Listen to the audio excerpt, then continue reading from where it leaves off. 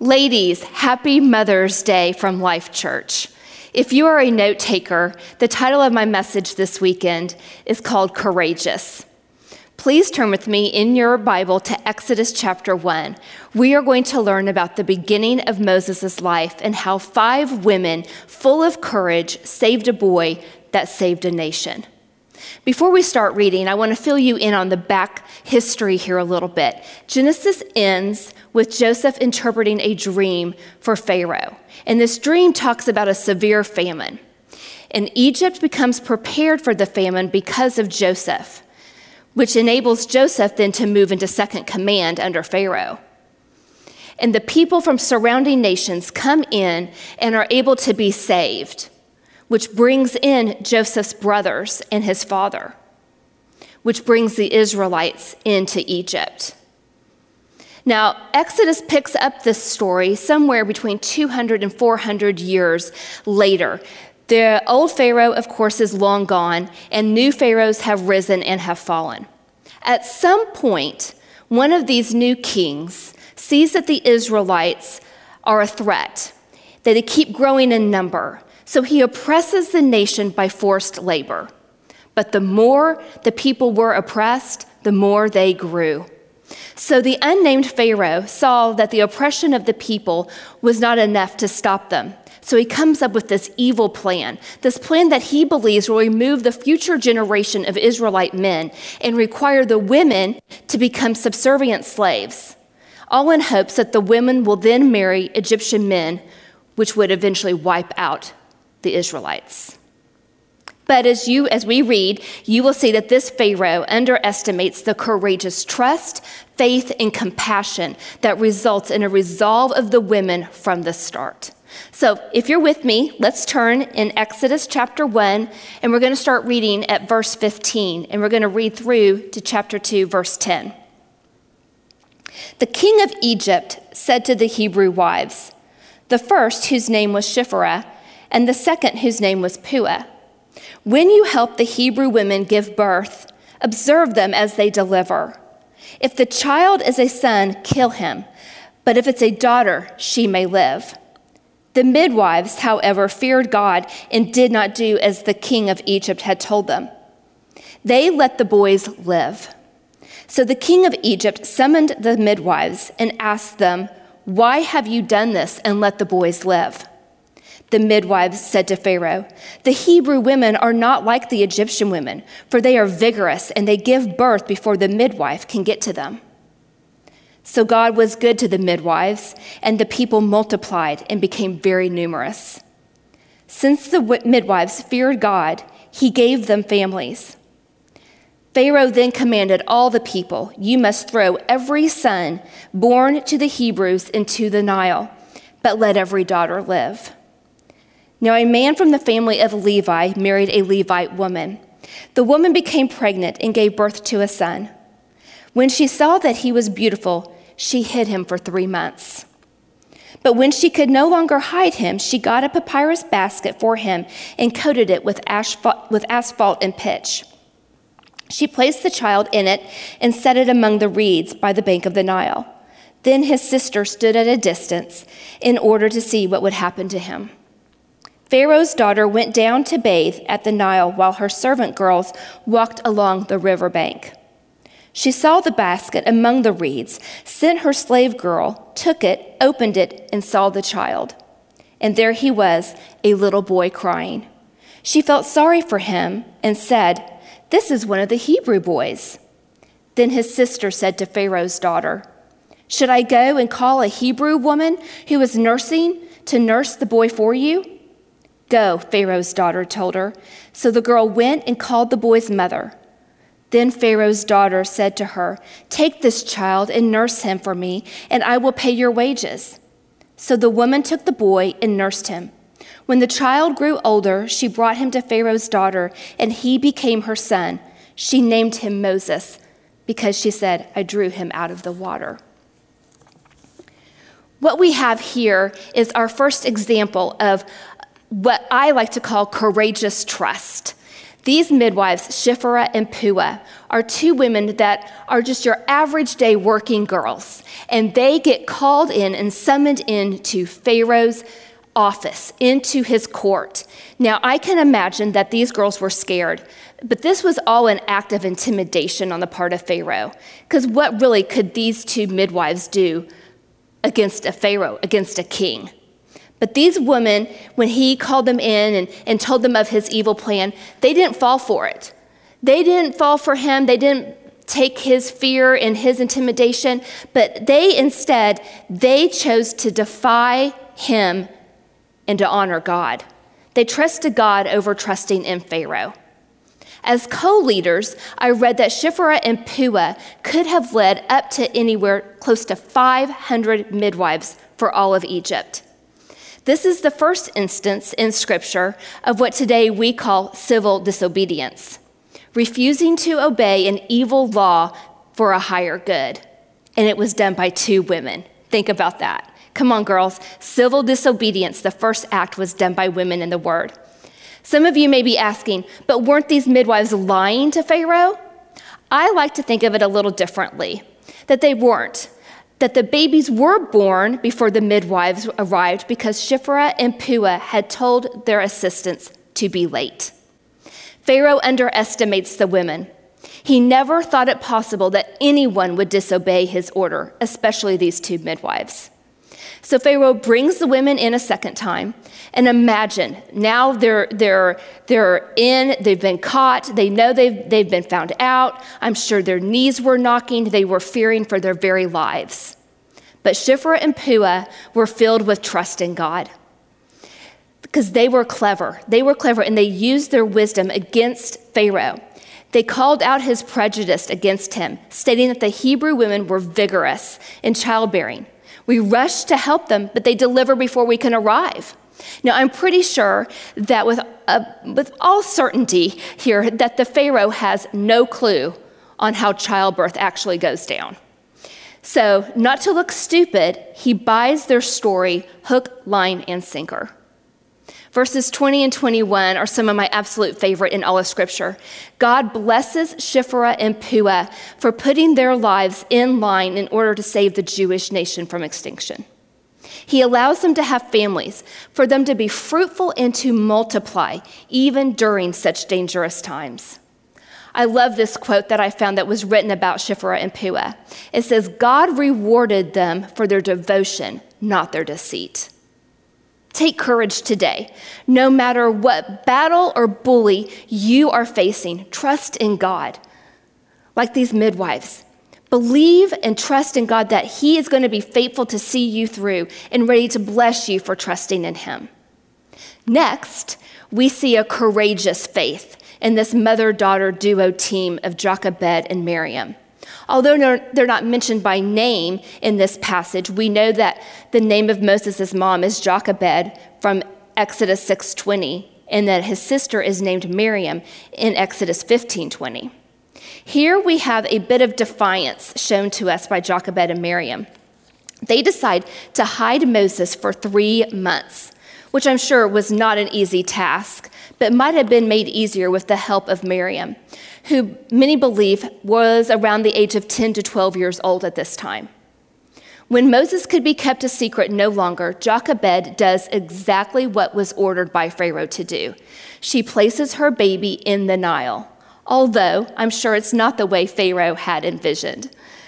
I cannot imagine the courageous faith it took to place Moses, her baby, in that basket in the water, all while praying and hoping that Pharaoh's daughter would come out like she had in the past.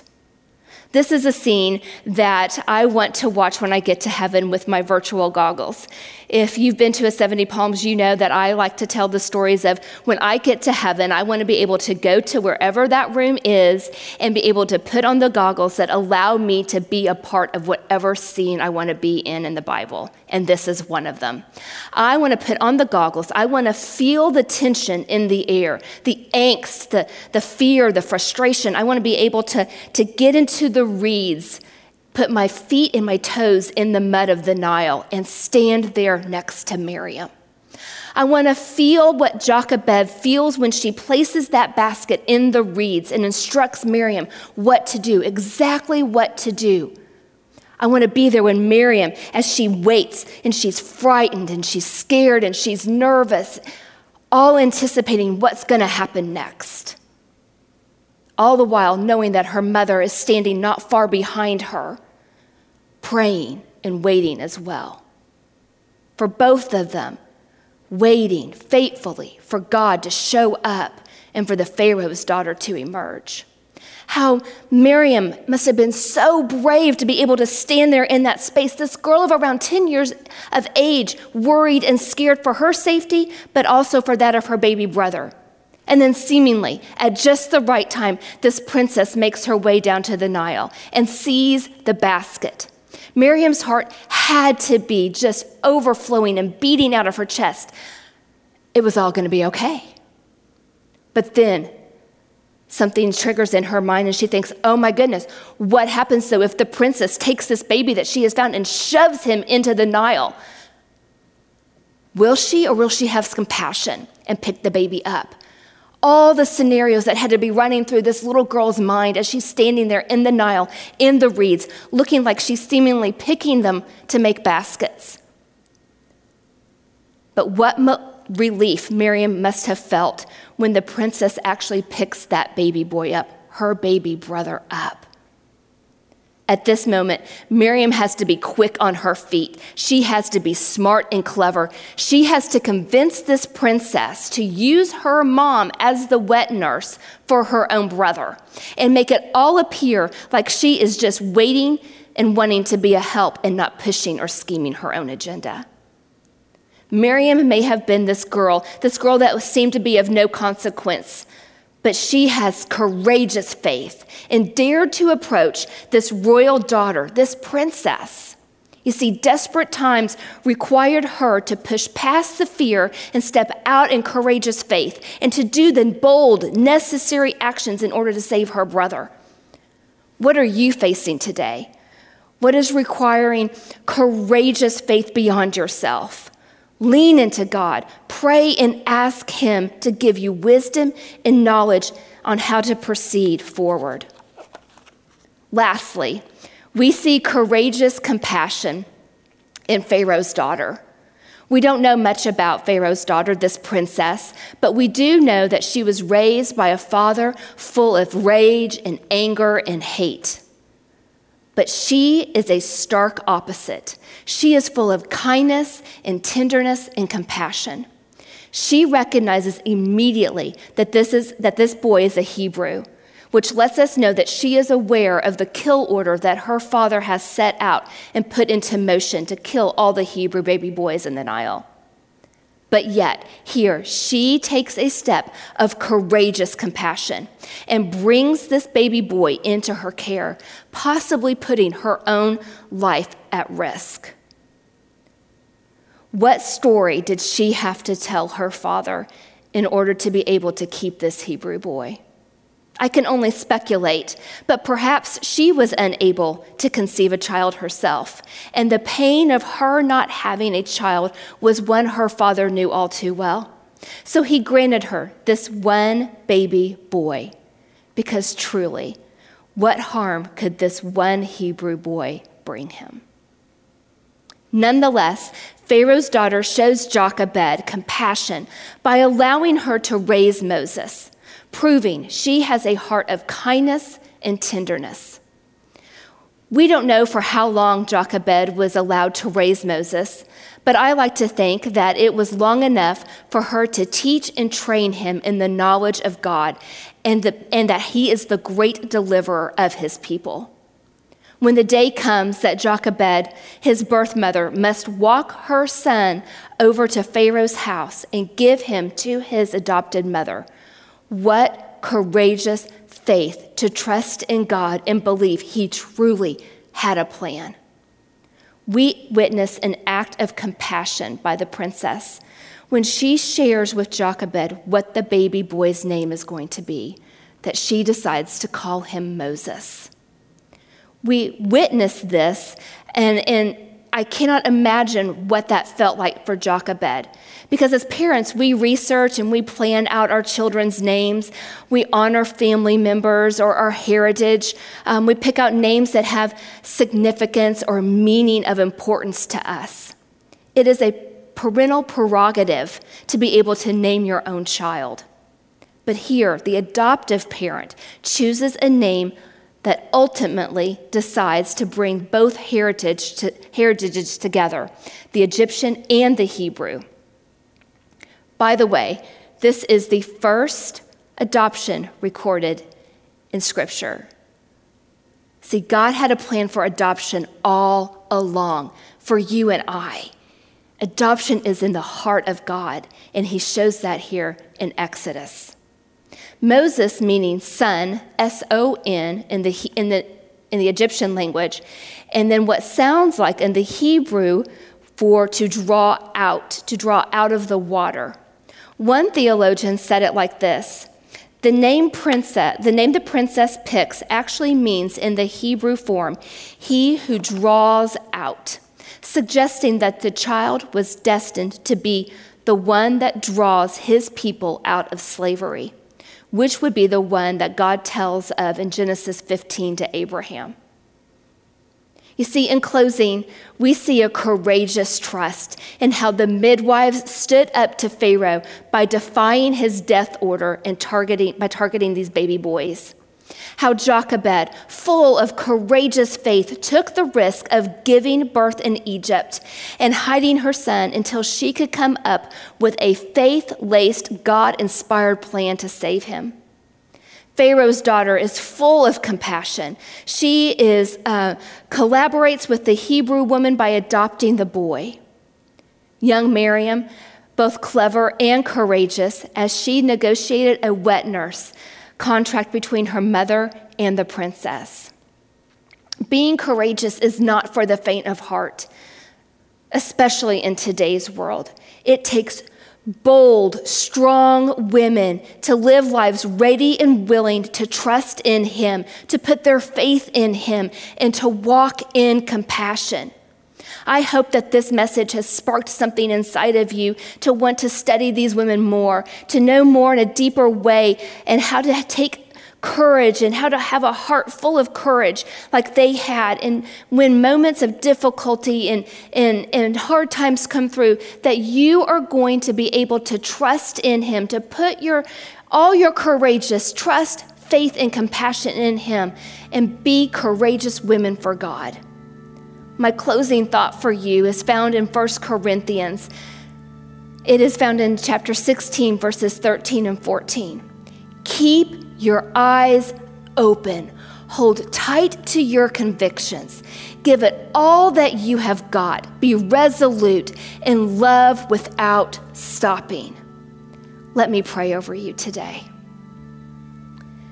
Oh, Jesus, I am so thankful for these women. I come before you today and I ask that you allow your daughters to know that they are truly your masterpiece, that they are fearfully and wonderfully made, that they are more than conquerors, that when they pray that you hear them and you respond, that your word and your promises will sustain them. And as they run this race, I ask that they would finish strong, to not be afraid, but that you are with them, that you are their shelter and their hiding place, that they do not have to be a slave to fear any longer, but to know that you are their protection. Show them how to be courageous in their everyday lives, walking in courageous trust and faith and compassion. That is my prayer for them, that they would know how truly loved they are by you. Bless their socks off, I pray, Father God. And it's in your precious name, in the name of Jesus Christ. Amen and amen.